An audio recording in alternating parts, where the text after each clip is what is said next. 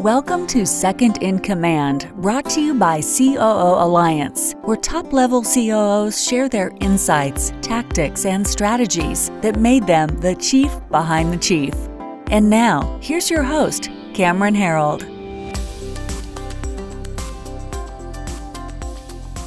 Isabel Burney is a co-founder and COO of Vakeo, a real estate management platform that transforms underperforming rental homes into generous passive income streams for landlords. In her role as COO, Isabel oversees growth and management of their vacation rental portfolio, operating in 4 cities on both coasts. She co-founded Vakeo with her husband, Truth, in 2016, and they've been bootstrapping their way to $1 million in revenue. Around that time, Airbnb and other sharing economy startups were gaining traction in 2011. Isabel discovered her passion in the industry and the potential to use real estate as passive income. Isabel, looking forward to hearing from you. You guys are in a crazy competitive space, but a really exciting space as well. Tell us about your model and how it maybe differs from some of the others that are out there. Right. So the space itself is competitive, but we actually have a little niche within it because we're offering, guaranteed higher income to landlords. We furnish the properties completely, so there's no out-of-pocket expense for landlords. And then we're also targeting the single-family home market, which is kind of like a forgotten market in terms of the managers. Many of them they really want to go to condos because it's a little bit easier to just work with a big developer or landlord and move into 20, 30 condos at once. But we're targeting single family homes, which is a lot of small time landlords that maybe they had a house, they moved out, and now this is an income generating property for them, but it's not necessarily working for them in terms of all the demands of managing the short-term rental. So we take all that on and absorb all the upfront costs, and then we both profit month to month. So these are longer term rentals that you're doing then, not just short term? Well, we actually go after the long-term market. So we will, reach out to landlords on Zillow, landlords that normally had long-term tenants, and then we convert their home into a short-term rental. So we're able to make our margins above a long-term rental. Short-term rentals on average make around 60% over a long-term rental, something people don't necessarily know, but with the proliferation of Airbnb and, all these websites, even Booking.com and Expedia getting in the game, there's a lot of profit to be had. So we take the larger share of the profit, but we guarantee the landlord the 10% extra every month. Interesting. Do you deal with the insurance industry much in your space? We had to move into a house a couple of years ago due to a restoration and a renovation from a insurance claim, and the insurance company were paying a huge amount of money to a homeowner to put us in their house. Do you deal with them at all? Yeah, we have. We work with Proper Insurance, so we partnered with them. They do exclusively vacation rental insurance. Occasionally, not often, once a year or less, we have to deal with Airbnb's host guarantee, and they have their own insurance that guarantees up to $1 million. So we're basically double insured. No, I meant the insurance companies that are paying. Like when I had a claim at my house. They had to then go put me up in a house, and they found the house for me. They paid for it, but they were paying like $16,000 a month for me to be in a house that I think I probably could have rented for $8,000. Yeah, so maybe they, got taken advantage of there. I mean, we've definitely had homeowners, that homes have been damaged and they've come to us, but we haven't directly dealt with insurance companies on that. But we, especially like when there's a hurricane and, things like that, we've been there and we've helped people who are displaced or, we're renovating their home. We get that all the time. And you said you're on both coasts. So what cities do you focus on currently? So our 2 top cities are San Diego and Miami. Right this moment, and they happen to be the 2 top vacation rental markets in the country. Right this moment, I'm actually down in Miami, and we're really focused on growing our Miami market.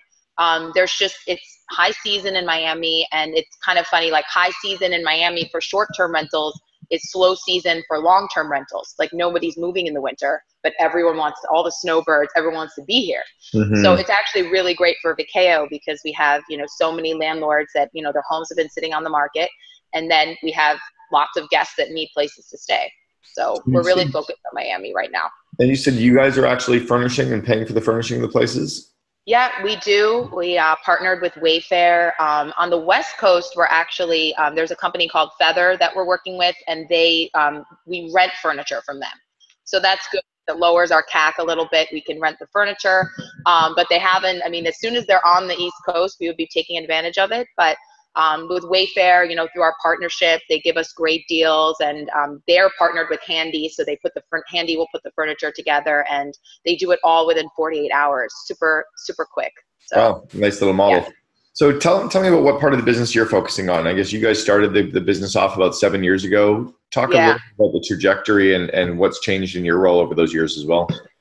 Well, I mean, we started it as a side hustle. We both had corporate jobs that we hated, and we didn't feel like we were a good fit for corporate America. But we started when, Airbnb was just becoming popular, and it was a side gig. And then we realized that it could be much more, just because there's, even in New York, landlords that deal with vacancy risk, especially in the winter. So we started growing. And before, I would say I really did a bunch of everything, of course, like any entrepreneur. When you're just starting out, you're doing everything. I would even greet the guests. We did have a cleaner, but I would do pretty much everything else, correspond with all the guests. Now, I have a team, and we also have in New York, but we also have a remote team out of the Philippines that does all the bookings and reservations. So my big focus is I'm actually running, operations, and then I would say / sales. So I have somebody who helps me with growth, in terms of partnerships, but I'm still overseeing, our inside sales, making sure that landlords are happy with our leasing process. So I would say that's about 60 to 70% of my work. And then the other, let's say 30% is overseeing operations. Interesting. How many total employees do you have, full-time, part-time, do you think, in the organization? Well, we're still like small in terms of our US. So we have 8 employees, so small. And then we have about 17 employees in the Philippines. It's great leverage. And doing a lot of great work, basically making sure that all our guests are happy and well taken care of. And then we have a lot of independent contractors, so they're not full-on employees, because we partner with Superhosts. So we have about 26 Superhosts between our different cities, managing all the properties. Some manage 1, some manage up to 6 or 7. So it's, they are independent contractors, like I said, even though they are part of the team. You've got the complexity of running about a 40, 50 person company at this point with all the different moving parts. That's kind of what it felt like from the different groups you're starting to talk about.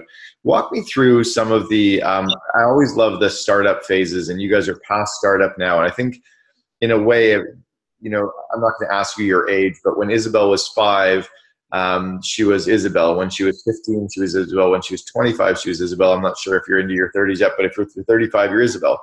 But okay, but you change, right? Like as you were 1, 11, 21, 31, you're the same person, but you evolve, and our companies have to evolve as well. So what do you think, what were some of the early things that you were like, yes, this is perfect for Vakeo, and then now you're like, that was a dumb idea, or we've evolved and iterated out of that? What are the things that maybe you used to do that you no longer do that we can learn from? Right. Oh my God, there's so many things, so many mistakes, so many things. I used to think that just because our revenue was strong, I could focus on, making sure all the design was perfect. Like I could be more hands off with the operations and just hire out a lot of that. And I realized that for hospitality business, you really have to be hands-on, as a manager, and you can't let anything slide through the cracks. I think that we bootstrapped, and then it really took off pretty quickly. And we were one of the first people even offering short-term rentals in terms of in professional managers in New York. And I think that I was a little bit blinded by that, or I thought it was just gonna be this glamorous thing now. And then I realized that when we got to Miami, it was like square one in terms of hiring and managing and training. So I think that just your cautionary tale is basically that you're never, as long as you're growing, you're never done really with the management and training, and you never can take your eye off the ball. You can't get too comfortable, even if you're not cleaning places or checking in guests. You have to it's good sometimes to just get back to your homes, and for me, go see them, make sure everything's the way it used to be, because obviously as you scale, there's always the risk of quality going down. But that was something that I, had to learn. Yeah, it's interesting. I was talking to a CEO a few years ago, and we were laughing about the people side of the business. I call it the pain in the ass side, but it's hard. People make everything a little bit more complicated, and because there's no real rule book for it, and it doesn't matter what size you get to, people are still the big one to try to figure out. How do you get your team aligned with your vision and with the vision that you guys have as a couple, where you're taking the company? How do you get them aligned with that vision so that they're making it happen for you?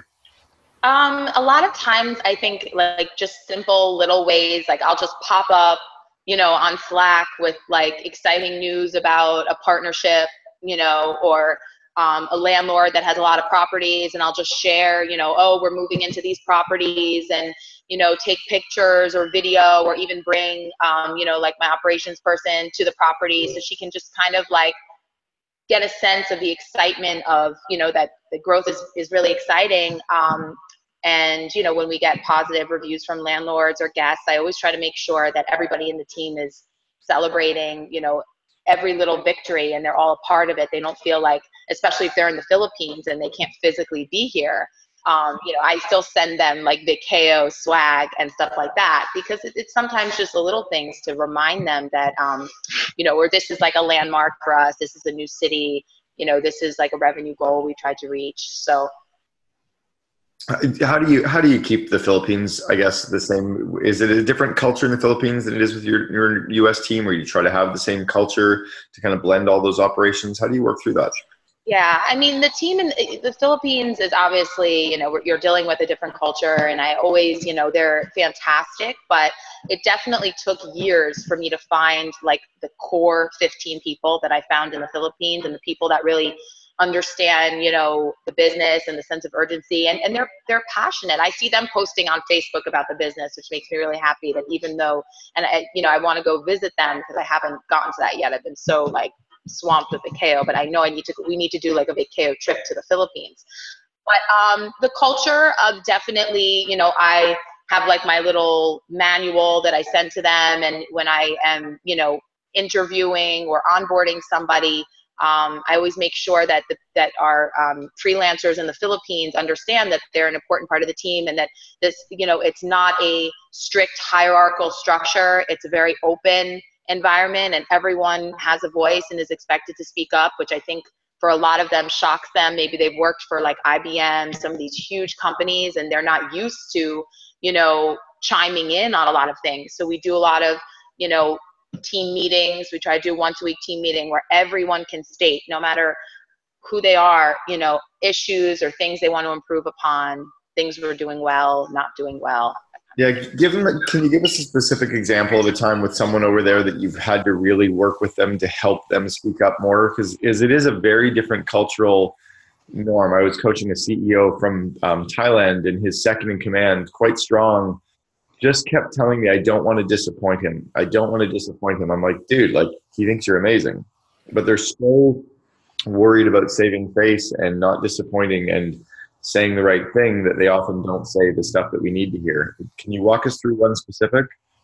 I am always writing down examples of that and adding them to guidebooks to help them, because that is a huge pain point for our business in general. And I always give an example, there was one, I think, what was it, maybe like a few months ago, there was one guest that was having trouble with the code. And for some reason, I think they were from Asia and the translation wasn't going well. And it was actually a home that I had recently vetted. Every month I'll go vet some homes. So I was totally familiar with, this home.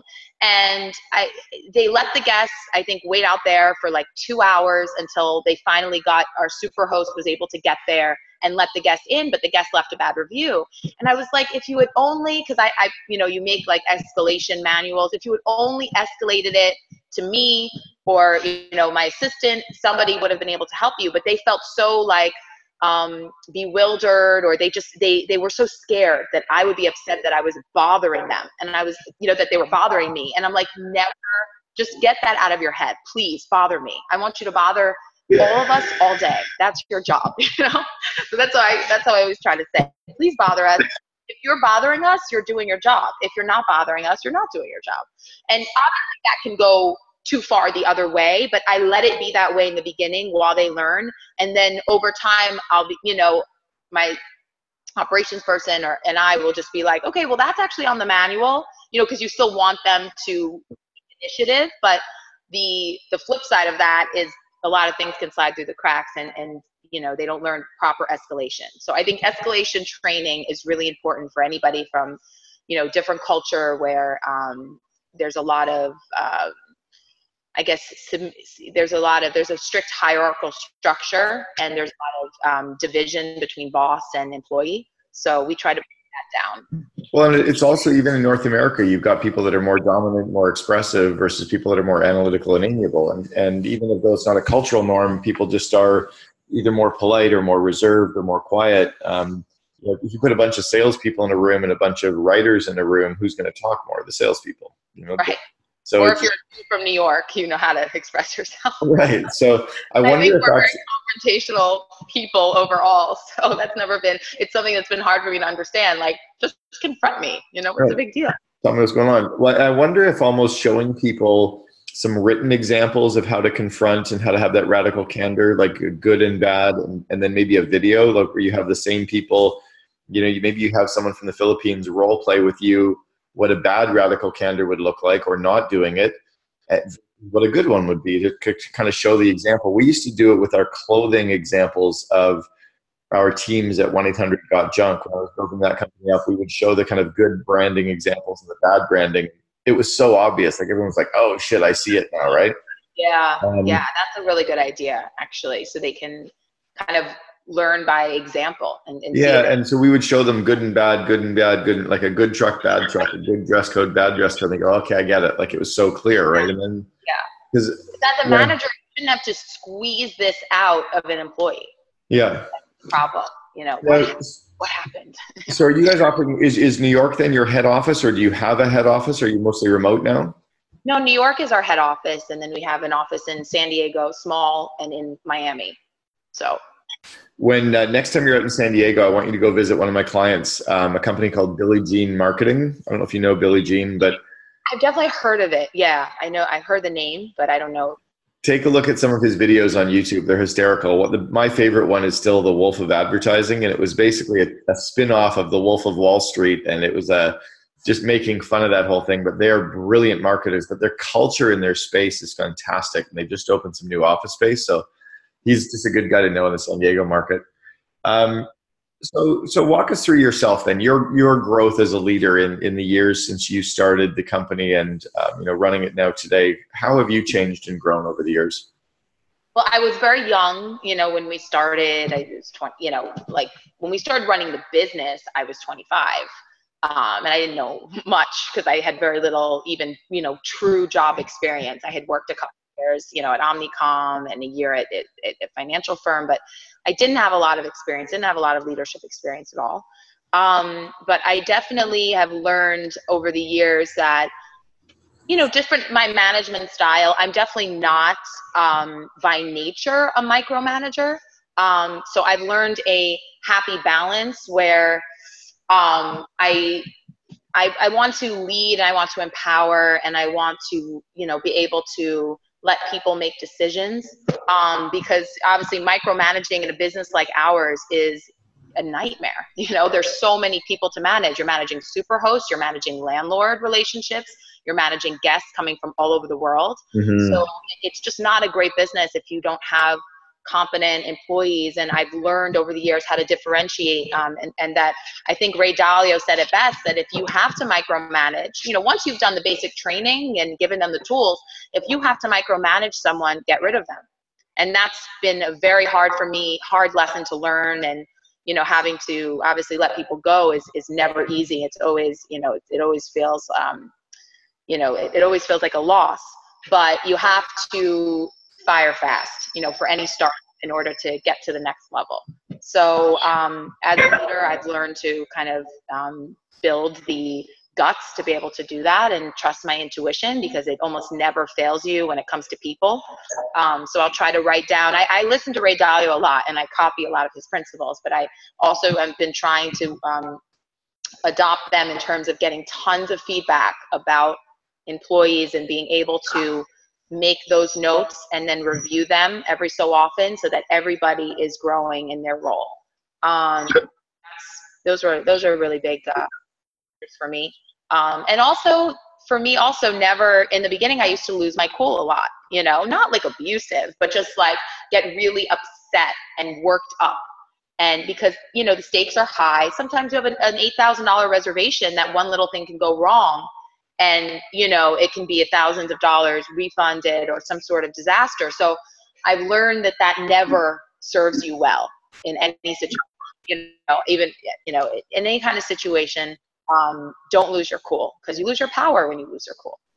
Well, we lose our power, and then I think we also, people, we lose our power, and then I think people also kind of question us as leaders if we can't stay within it. I've had to really teach my team and over the years, all my teams, that I'm a bit of an emotional train wreck. You know, one day I think I'm going to take over the world, and then 4 hours later, it's like I'm stressed and scared about something, and then I'm back to, wow, today was great. And they're like, did you not remember that 4 hours ago you thought we were going to lose the company? I'm like, no, that was just whatever. I was just thinking out loud. So they kind of wonder whether you got your shit together, but I think it's just part of our DNA as well. Yeah. Well, you hear in movies and stuff, people losing their cool, and like you hear of all these, you know, big time entrepreneurs losing their cool, but then you realize that it just doesn't work. No. Well, and it actually doesn't even work for them. I mean, you know, Steve Jobs at Apple was famous for being a bit of an emotional train wreck, bipolar, hypomanic, and but the culture at Apple was not a great culture. You know, they were a spectacular company. And I always wonder, wow, what kind of a leader, what kind of a company could Apple be today if Steve Jobs had the ability, the emotional intelligence to just temper himself 15%, you know, or 20%, because then I think it could have been we all have rooms to grow, right? Like here I am criticizing Steve Jobs, but like we all have areas to improve. I love that you kept mentioning Ray Dalio's book, Principles. Have you read Ben Horowitz's book, The Hard Thing About Hard Things? Not yet. I need to read that. I have it on audio. I need to read that. I would buy the hard copy. Book like 5 times. Yeah, buy the hard copy version of Hard Thing About Hard Things, and you will be scribbling notes and underlining. It's going to be like a textbook. It's really, really great sound bites. You pair, I think, that with Principles, and you've probably got 2 spectacular books for the next 5 years. Right. Yeah, and it's smart to be rereading it. It drives me crazy when people are reading another one. It's like there's enough in a couple books. Just put it in place. Just miss things, especially while you're driving. You miss things, and especially Ray Dalio's book is so dense with so much advice that you can keep reading it, and you know, sort of new things stick more than other times with you. Yeah, I think that's where our learning goes. I have a client in Geneva in Switzerland, and he will only read a book that's tied to something he's working on over the next 3 months. So it's like if he's reading about people, or if he's worrying about people issues, he'll read about people stuff. He won't read about marketing because it's not really going to sink in. How do you measure your customer engagement? We measure it by, well, obviously, we're always tracking, you know, the website in terms of, you know, viewership and people messaging and inquiring on the website.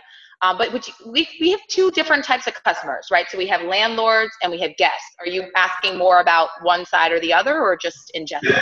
Who do you believe your true customer is of all those? You know, our first and foremost customer is landlords, because without them, we don't have guests, and we're very focused on growing our landlord base. So I would say we're measuring customer engagement the most by number of signups coming in through our website, you know, through, you know, SEO and social media, and making sure that we have landlords flowing in constantly. And then also when we are sending out, you know, email blasts to landlords to see who's interested in leasing with us. We're always tracking, you know, the percentage of click-throughs, things like that. And you know, feedback, reviews that we're getting from landlords are key metrics for us. Do you do Net Promoter Score at all? Do we do what? Sorry? Do you use a Net Promoter Score? Yeah, I mean, my partner, he's handled more of that. I'm more heavy on like the operations and sales, but he's completely use that. Yes. Yeah, take a look at that as an opportunity with landlords. How many landlords do you service currently?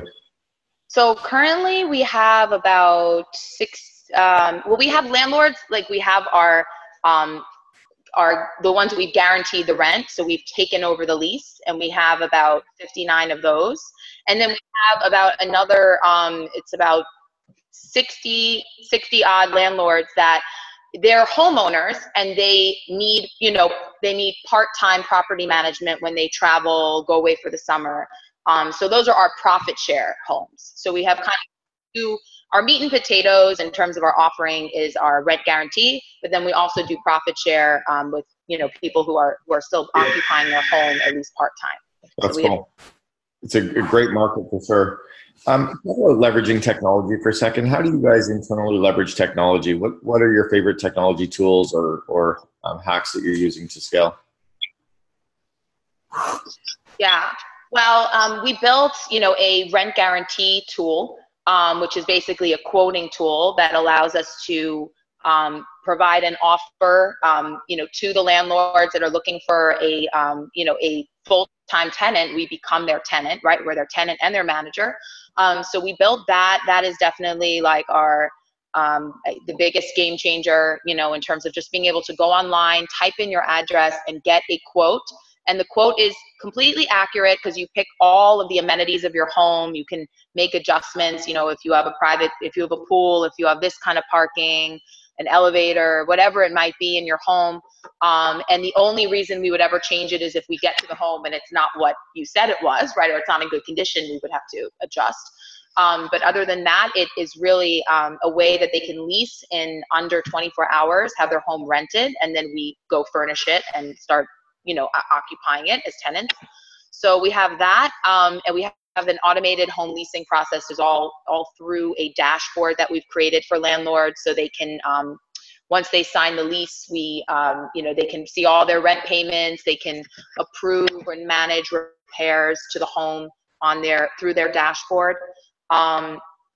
We also created a superhost matching process so that they're matched with homes based on what they're looking for, proximity to them, how big of a home they're comfortable with. They can see, all the homes that are available for management and be paired with that. Okay, hang on. Walk me through that. Walk me through that one. So you take people that are super hosts and you give them a property to kind of put under their name then? Yeah, well, to put under their management. So there are on the ground property partners is what we call them. They're the eyes and ears of the company in terms of, what's going on in our homes.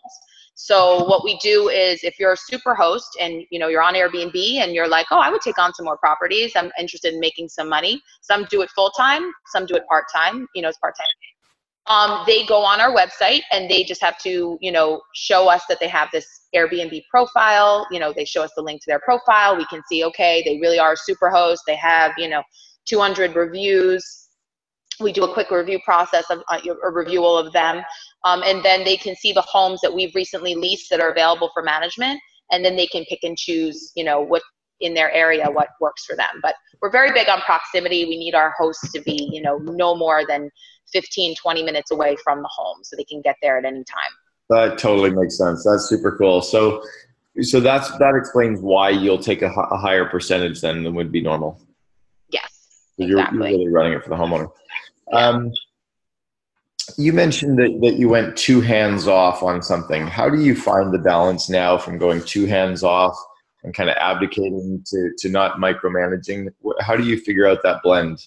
And I think that you can, well, first of all, I've created, hundreds of pages of manuals explaining the business. And I've had to they're living, breathing documents, which I always explain, please, to anyone who works for me, this is a living document. Let me know if there's anything that you think needs to be updated.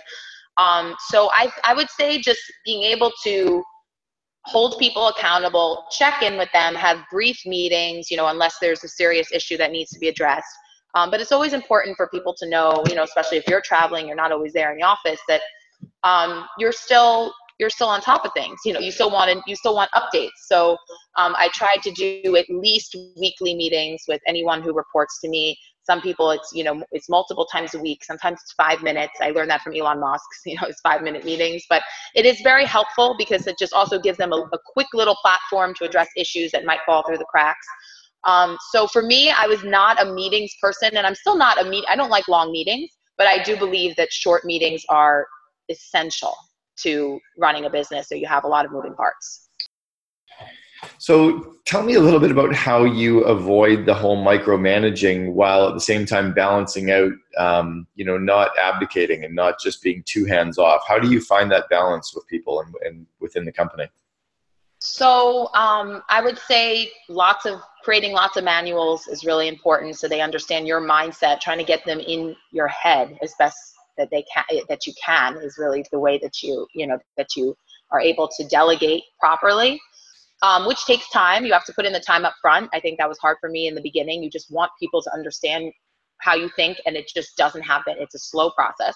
Once you feel like you've done all, your due diligence in that sense, or at least you've put it all down, then short meetings, frequent short meetings, they have the space to be able to address issues. You follow up, making sure that they're reporting to you on key metrics, however often is necessary. For me, sometimes certain things I need every week, certain things I need every month. So I'm not losing sight of the business. I'm just not in the nitty gritty, Yeah, I like that you just point out that some of the metrics you need weekly, some you need monthly. It drives me crazy when people look at the same dashboard all of the time. When I think about my car, I need to look at the speed every couple minutes, but I only need to look at the gas, once every week or two. It's different kind of measurement time periods for each metric for sure. So let us in on some kind of parting lesson then. If you were to have one big lesson in your career in business that's really helped you as a COO, what is it that you would have wished you'd known at a younger age? Well, I think I was a little bit idealistic in the beginning. I didn't know how hard it is to raise money, how hard it is. That basically, I know this sounds a little bit bleak, but running your own business is hard. You have to be passionate. You really have to believe in what you're doing. You don't do this for money. There's many other ways to go make money, work. I would say if you really just want to make money, go work for somebody else. That's my advice. I know that sounds kind of silly because obviously many entrepreneurs are making a ton of money, but I really do believe that in order to be successful, you have to believe in the mission more than your desire to, just make a bunch of money, because there are definitely easier routes with less roller coasters and less emotionally taxing, issues that you have to deal with. You have to be able to drop everything sometimes. Sometimes you grow too fast and you have to readjust, and you have to be ready for a bumpy ride. That's all I'm going to say. I think I didn't know that. I finally, recently have been able to come to terms with that's what really it means to run your own show. Well, I don't think I've met a single entrepreneur ever who's ever said, wow, starting and running my own company was just way simpler than I thought it was going to be. Right. It's a walk in the park. Heard anyone.